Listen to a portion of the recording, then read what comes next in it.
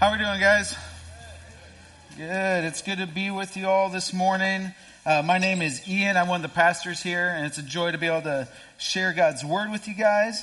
If you're new here, this is your first time, just want to say welcome. We love that you're here, and we'd love to get to know you more. We'd love to connect with you. And so you should have gotten a program on your way in. There's a spot at the bottom of that where you can fill out your contact information.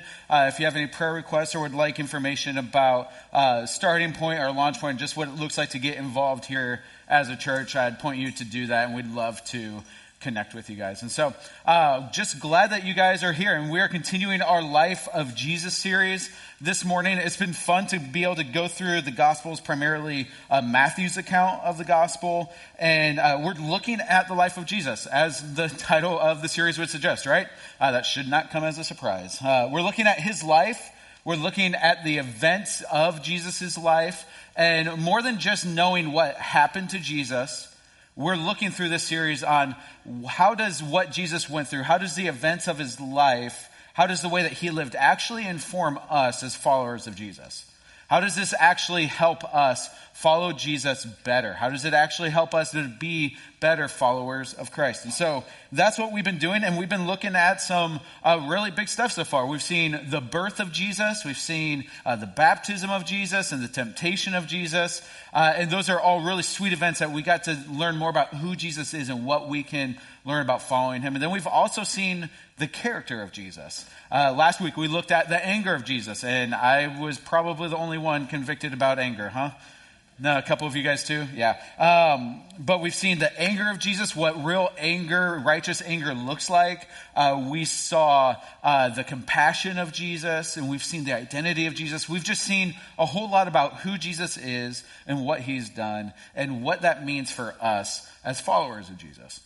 And so this morning we're continuing in that same vein, and we're actually going to be looking at, through the life of Jesus, we're going to be looking at the death and resurrection of Jesus. And this shouldn't be a controversial statement. You're in church. But the death and resurrection of Jesus is the single most important and significant event in human history, right?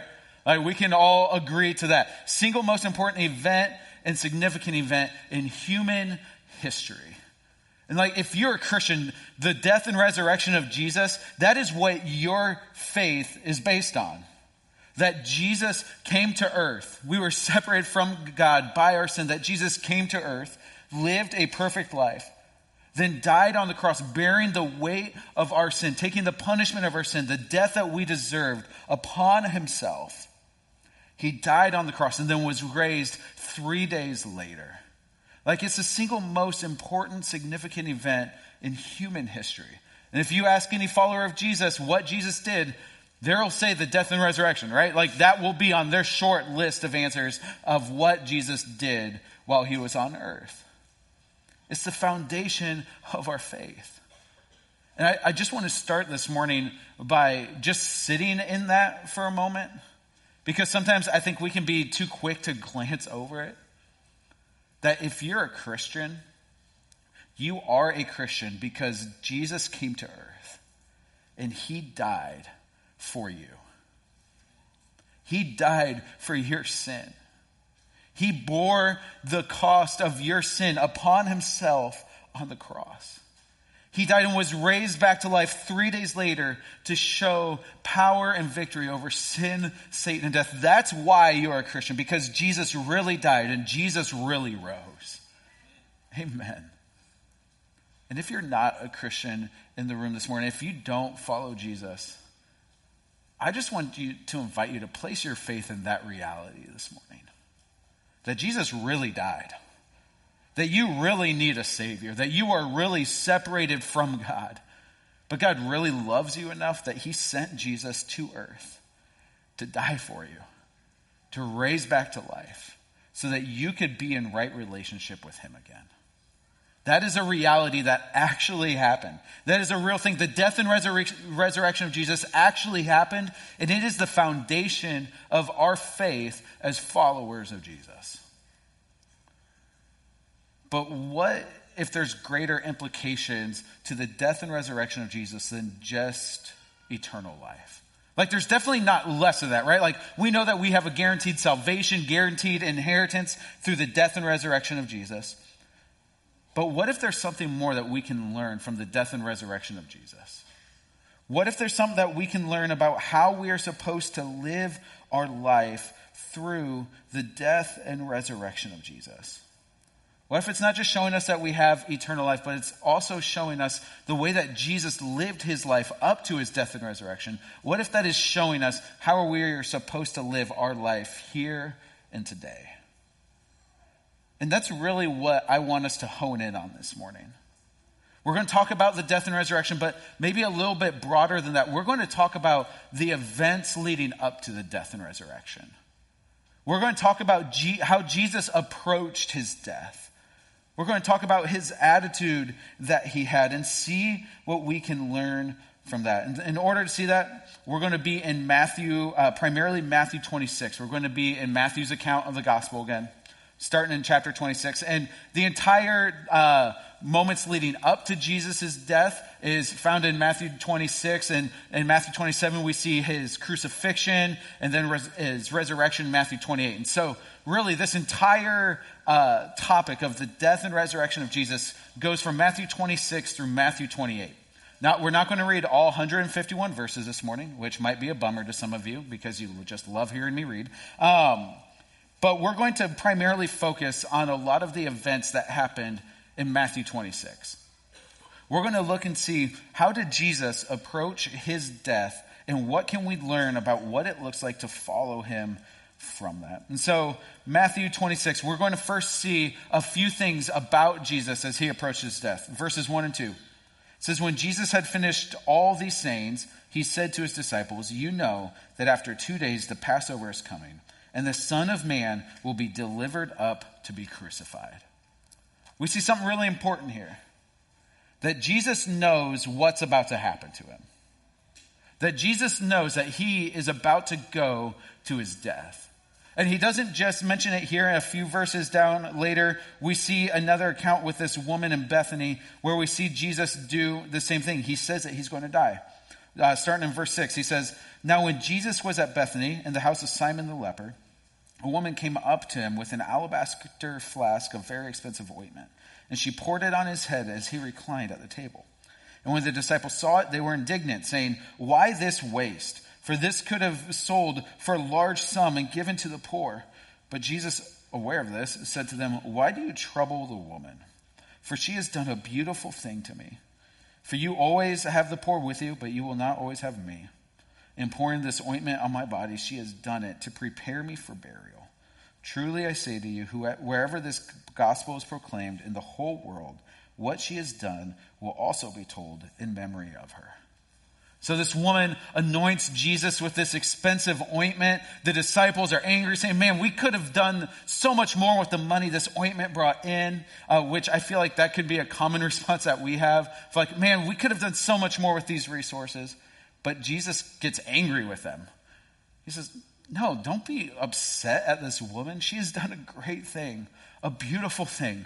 She's preparing me for my burial. And what has to happen before you get buried? You have to die, right?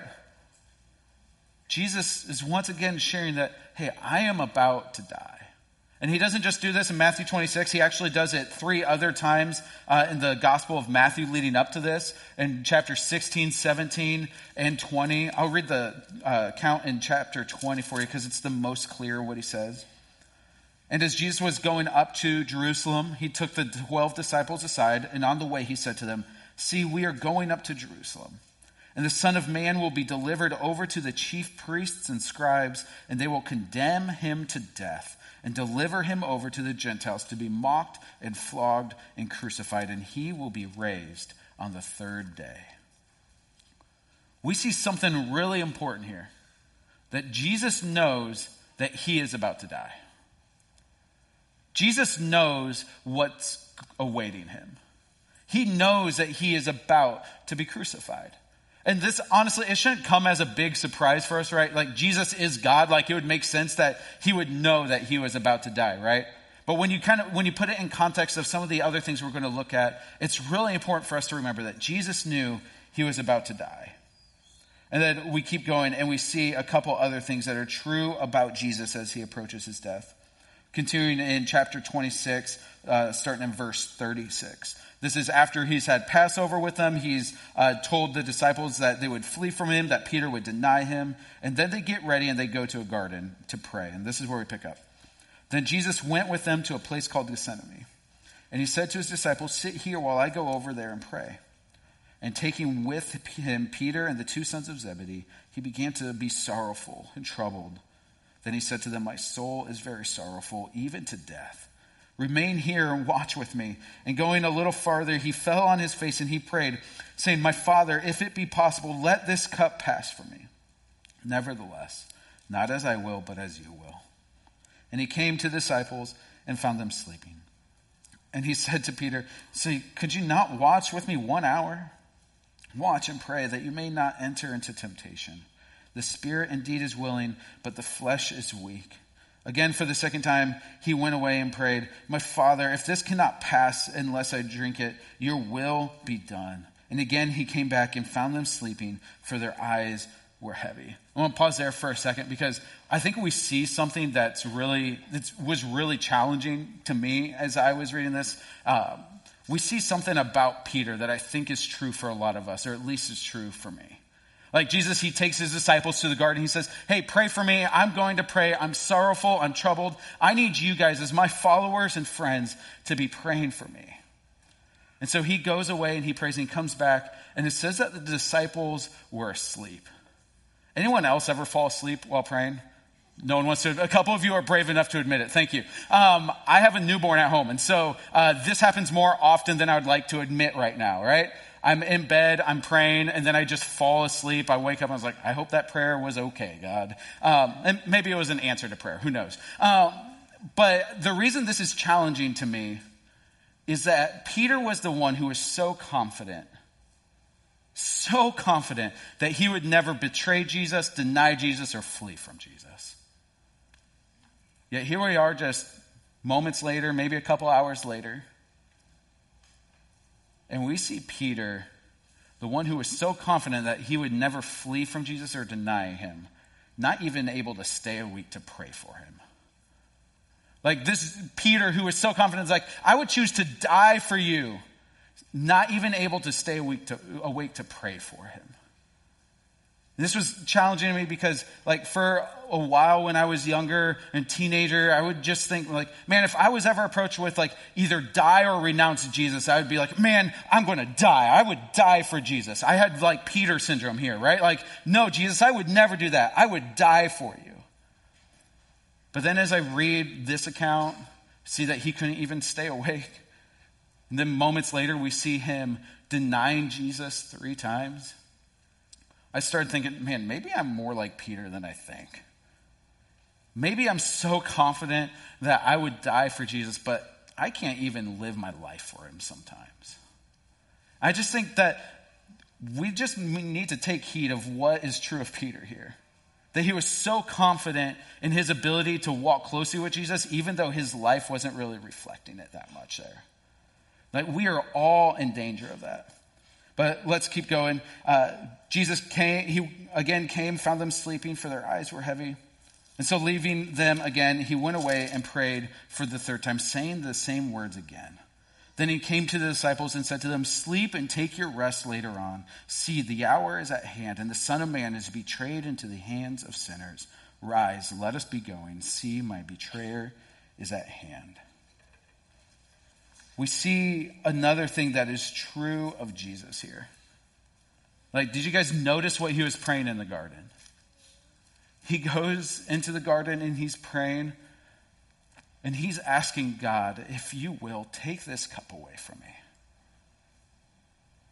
He's essentially saying, God, I don't want to die like this. I don't want it to be this way. I don't want, there's a part of Jesus that we see here where a part of Jesus didn't want to be betrayed by his friend and follower. A part of Jesus didn't want to be mocked. A part of Jesus didn't want to be beaten and carrying his own cross. A part of him didn't want to die the way that he died. Like that's what we see in this prayer. Father, if you will, take this cup away from me. I don't want to suffer this way. What we see through his prayer was there was a part of Jesus that he would have had preferred there to be another way for God's people to be brought back to God. That's what we see as he's praying. That he knows what's about to happen. And he doesn't just know what's about to happen, but there's a part of him that would have preferred for it to happen another way.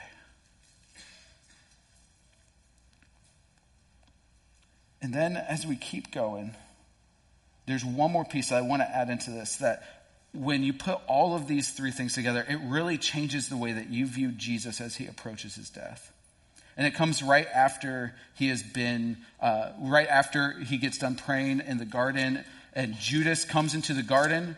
Judas comes to betray him, and he seizes Jesus. He grabs him, and then Peter takes his sword, chops off a guy's ear, which is either really impressive or he's just really bad with the sword if he was going for something else. I'm not sure.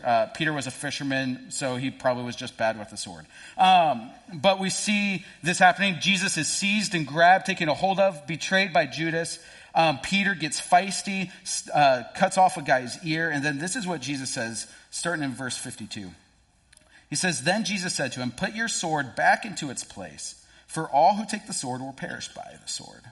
Do you think that I cannot appeal to my Father, and he will at once send me more than 12 legions of angels?'" What he is saying to Peter is, put your sword away. You don't think that I could do something about this? I could go to God right now and say, "God, help please." And he would send 12 legions of angels, which is about 72,000 angels. You're thinking that 72,000 angels are going to have trouble with a few soldiers? Not a chance, right? This is what Jesus is saying. He's saying, I could get out of this if I wanted to. I have control over this situation. I have power to change what could happen. I have the ability to do that. That's what Jesus is saying here. And so this is what I want you guys to see. Jesus knew what was coming. He knew that he was going to be crucified, that he was going to die. He preferred that it wouldn't happen. Like we see that in his prayer in the garden. And we see here that he had the power to make it not happen. He knew it was going to happen. He preferred for it to not happen. He had the power to make it not happen. So the question is, why does it still happen? Why does chapter 27 still take place? Why is he still arrested? Why is he still flogged and beaten and murdered? Because if you were to tell me, hey, Ian, you're going to die, you're going to get hit by a semi-truck on the way home. Okay, I know about the semi-truck.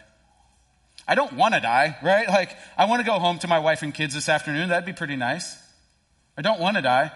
I have different routes that I can take to go home. So if I knew a semi was going to hit me, I didn't want to die, and I had a different way I could get home, do you think a semi would hit me? Not a chance. I'm avoiding that truck like the plague, right? Not a chance. If I knew it was going to happen, I didn't want it to happen, and I had the power to make it not happen, that it would still happen. Yet Jesus, knowing that he is about to die, preferring not to die, having the power to get away from it, still went to death. Still was crucified. Still was buried. And so why did it happen? Why does chapter 27 still happen?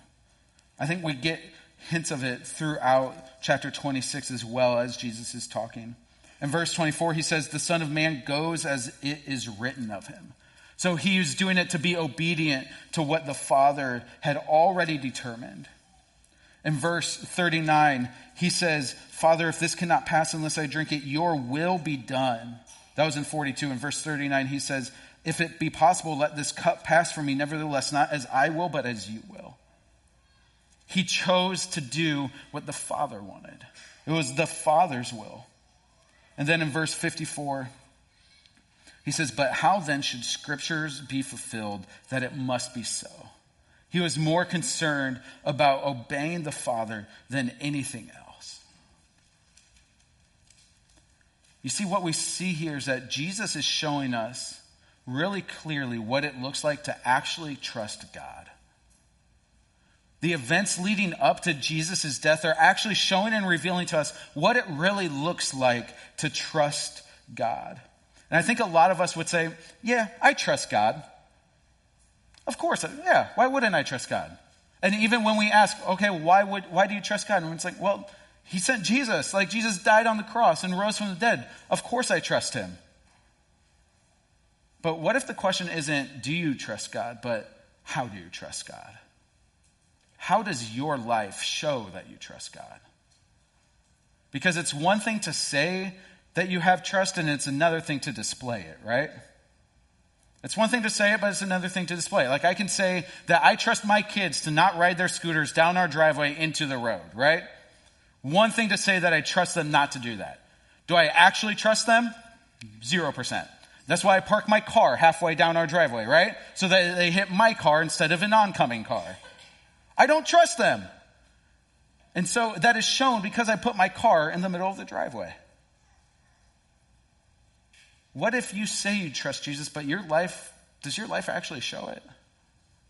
Does your life actually display a trust in the Father that you say that you have? Because here's what we see about trusting God from Jesus. Even though he knew death would happen, he wanted it to happen a different way and had the power to make it happen a different way. He was more concerned about being obedient to the Father than getting what he wanted. He was more concerned about submitting to the Father's will than doing what he preferred. And ultimately what we actually see happen is that being obedient was actually what Jesus wanted. That trusting the Father looked to Jesus as being obedient to the Father. And that's ultimately what he cared about. That's ultimately what he wanted the most in life, was to be obedient to the will of God. That's what real trust looks like. And so, church, do you trust God in that way? Does that kind of trust characterize your life? Where you're willing to submit to the will of the Father, even if it's not your preference in the moment? Are you willing to make the will of the Father your will, what you actually want? Because I think far too often that's not the way that we live. Especially here in America, right? Where it's like, hey, you do you. Follow your own heart. Worry about yourself. And we get so focused on us. We're such an individualistic culture where it's like, man, what can I gain from this? What is there for me in this? How does this benefit me? It's like we spend so much time thinking about what we want, doing what we want, earning what we want, working for what we want. And then we hope other people are doing that for us too, right? Like, we hope other people are thinking about us, hope other people are caring about us. We're so focused on ourselves, so focused on we want and what we want to do and what we want to think, that the idea of willfully submitting that and not getting what we want just sounds preposterous to us. But that's exactly the kind of trust that Jesus has in the Father here. That's the kind of trust that is displayed. Because we're so used to calling the shots in our own life that we don't realize that that's not the call of the Christian life. That the Christian life isn't about calling our own shots. It's not about doing what we want and just putting the Jesus stamp on it. There's something more to it. It's laying aside our preference and instead adopting the will of the Father as our own and submitting to that. And that's what we see happen to Jesus as he approaches his death. We see him humbly submit in obedience to the Father's will. Philippians 2, I know Simon read it for you guys a little bit earlier, but Philippians 2 says it like this. Starting in verse 8. It says, "And being found in human form, he humbled himself by becoming obedient to the point of death, even death on the cross. Therefore God has highly exalted him and bestowed on him the name that is above every other name, so that in the name of Jesus every knee should bow in heaven and on earth and under the earth, and every tongue confess that Jesus is Lord, to the glory of God the Father. What we see actually leading up to that, starting in verse 6, it says that Jesus, though he was in the form of God, did not count equality with God a thing to be grasped, but he emptied himself by taking on the form of a servant. Jesus laid himself aside to be obedient to the Father's will, even to death. That's what true trust in God looks like. Laying aside ourselves for the will of the Father. It means dying to ourself. This is how Paul puts it in his letter to the Galatians. He says in chapter 2, verse 20, he says, I have been crucified with Christ. It is no longer I who live, but Christ who lives in me. In the life I now live in the flesh, I live by faith in the Son of God, who loved me and gave himself for me. Then later in chapter 5, he says this, and those who belong to Christ Jesus have crucified the flesh with its passions and desires. Jesus' trust in God the Father led to his crucifixion and resurrection. And our trust in God the Father leads to our death. Might not be a physical death, but there is death. The call of the Christian is to die to ourselves. Like, it's no coincidence that Paul uses the same word crucifixion here, right? It's no coincidence that he uses the same word as what happened to Jesus on the cross. There's a part of the Christian life that is an invitation into death in order to actually live. That is part of the Christian life. That is what we learn about following Jesus. And as followers of Jesus, we're not going to die for the sins of the world, right? Like, Jesus already did that, and that was sufficient. We're not going to die for the sins of the world.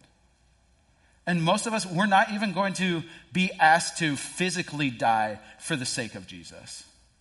But every single one of us, even though we might not physically die for the name of Jesus, we are called to die daily for the name of Jesus.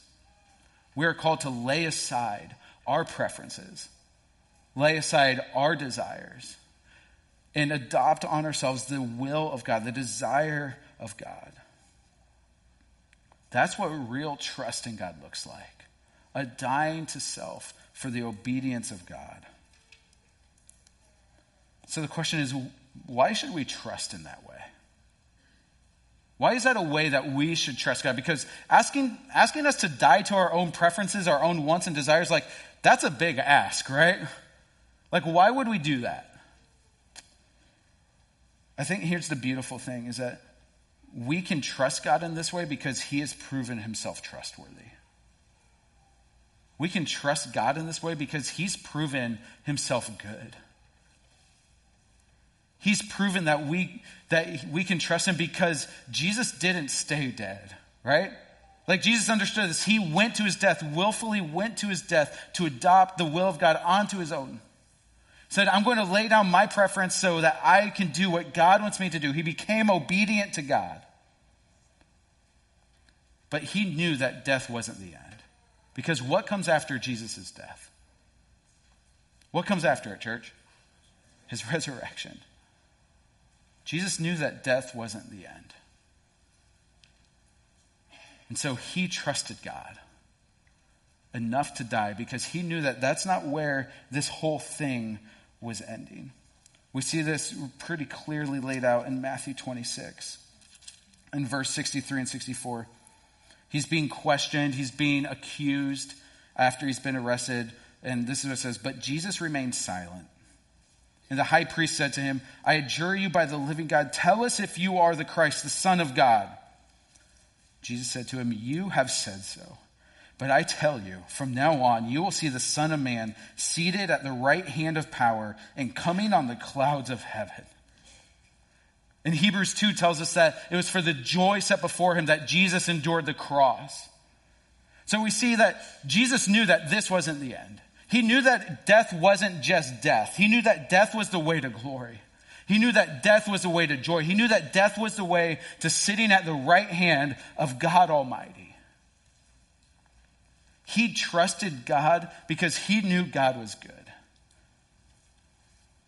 He trusted God because he knew God's plan was good. And so he willfully said, I might not prefer to die this way, but I'm willing to because I trust God, trust that he is good and his plan is for my good. Church, do you trust that God is good? Do you have that level of trust? That no matter what comes, you trust that he is good? No matter what suffering comes, no matter what pain comes, no matter what hurt comes, no matter what persecution comes, that you can trust God with your life by daily dying to yourself because you know that he is good, because the resurrection is true, that he raised Jesus from the dead so that we could be raised from the dead, so that we could have life, so that we could be with him in eternity. If you had that kind of trust for God, it would look like obedience to God. That if you trusted that God was good, that his plan was good, then you would be obedient to God no matter what. Just like Jesus was obedient to God even to his death.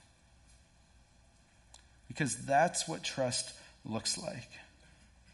Trust looks like submitting to the will of the Father and making that will our own and seeing that will as good no matter what. You could say it like this: your submission to God displays your trust in God. Your submission to God displays your trust in God. And so, church, do you trust God? If so, it should be very evident in the way that you live.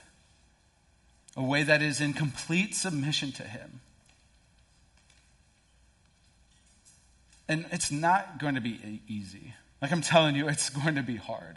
Like death is hard, right? Crucifixion hurts. It might involve suffering. But that is the call of following Jesus.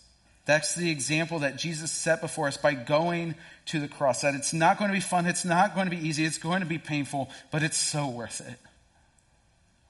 It's worth it because Jesus' resurrection proves that there is more to this life than just this life. It's worth it because God is good. God can be trusted. And because of Jesus' death and resurrection, we have eternity with God forever. It's so worth it. Like, see how Paul says it in Philippians 3. It says in Philippians 3, verses 8 through 11. He says, "Indeed, I count everything as loss because of the surpassing worth of knowing Christ Jesus my Lord. For his sake I have suffered the loss of all things and count them as rubbish in order that I may gain Christ and be found in him, not having a righteousness of my own that comes from the law, but that which comes through faith in Christ, the righteousness from God that depends on faith, that I may know him and the power of his resurrection and may share his sufferings, becoming like him in his death, that by all means possible I may attain the resurrection from the dead." Paul's saying following Jesus is going to be hard. Dying to yourself is going to be costly. It's going to lead to suffering. But that suffering is worth it. That cost is worth it. Because as you suffer and as you die to self, you get to know Jesus more. You get to become more like Jesus. And because of the resurrection of Jesus, you get to be with Jesus forever. And church, there's nothing better than that. Nothing can compare to that. And so, church, this week, there's a few things that I want you to do as we look at this text, as we look at the death and resurrection of Jesus and the moments leading up to it, a few things I want you to do. First of all, I want you to trust in God. Some of you, that might be for the very first time.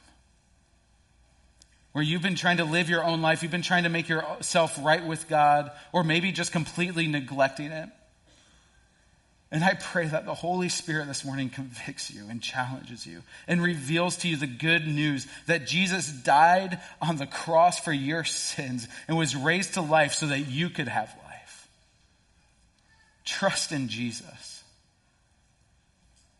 Some of you, you just need to trust that God's plan is good. You need to trust in the goodness of God. And there's been things that have been happening in your life where it's caused you to doubt. It's caused you to wonder, is God actually good? Does God actually know what he's doing? And I hope that you see through this that God is good, that his plan is good. And his good plan includes your suffering to one day lead to your resurrection with him in eternity. Trust him. Trust that he is good. And with that trust comes the next thing. You need to display that trust through dying to yourself. Display your trust in Jesus by dying to yourself. If we're all really honest with ourselves, we know that there's things that we need to die to. There's parts of our life that have not been conformed to the image of God. Ways that we are being willfully disobedient, or maybe we're just ignorant of. The call this morning is to display your trust by dying to yourself. Like Paul says, I have been crucified with Christ. It's no longer I who live, but Christ who lives in me. The call is to die to yourself so that Christ can live through your life in this world. So how do you need to die this week? And what areas does death need to happen? Maybe there's some comfort that you need to kill. Comfort that's keeping you from talking to your neighbor or your coworker or your family about who Jesus is and the faith that you have in him. Maybe there's some control you need to kill. That anytime things go wrong in your life or are outside of your control, it just eats your life. And you need to kill the control in your life because you need to see you're not in control, but God is. And you trying to be in control is actually keeping you from submitting to the will of God. Maybe you need to kill the greed in your life. The greed that's keeping you from giving as much as you should or for making you work longer than you should. Making you overwork and undergive. Maybe there's some greed that needs to be crucified in your life. Maybe there's some fleshly lusts that need to be crucified in your life. Where you just chase these thoughts down and down and down. And you need to crucify those thoughts. The call of the Christian life is to crucify ourself for the sake of following Jesus. To crucify our desires and our flesh. And bring on God's desires. Bring on God's will. And submit fully to them.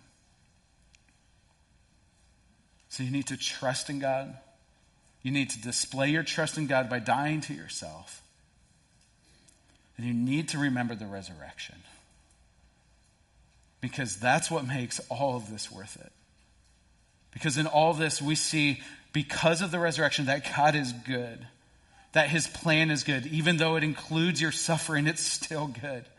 And we see that it's good in the power of the resurrection. That even though Jesus preferred not to die, it cost him greatly. He was raised to the right hand of God. Raised in power to be in glory and to come back one day and make all things right. And so you remember the resurrection because that is your hope for life with Jesus. To live life in eternity with God forever. In church, if we did that, and we wouldn't sweat it when the things that maybe we don't like happen to us. We would realize that part of our daily dying is in submission to God's will. And instead of wallowing in self-pity when suffering comes, and wallowing in self-pity when we have to say no to the things our flesh wants for obedience to Jesus, instead of wallowing in self-pity, we'd be people who worship. People who see it as worth it because following Jesus is worth it. And having Jesus forever is worth it. Amen? Let's pray.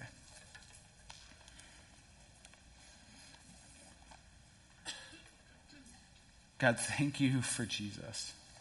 Thank you for the life and death and resurrection of Jesus that gives us life, where we have the forgiveness of sins. We have hope of a new life with you.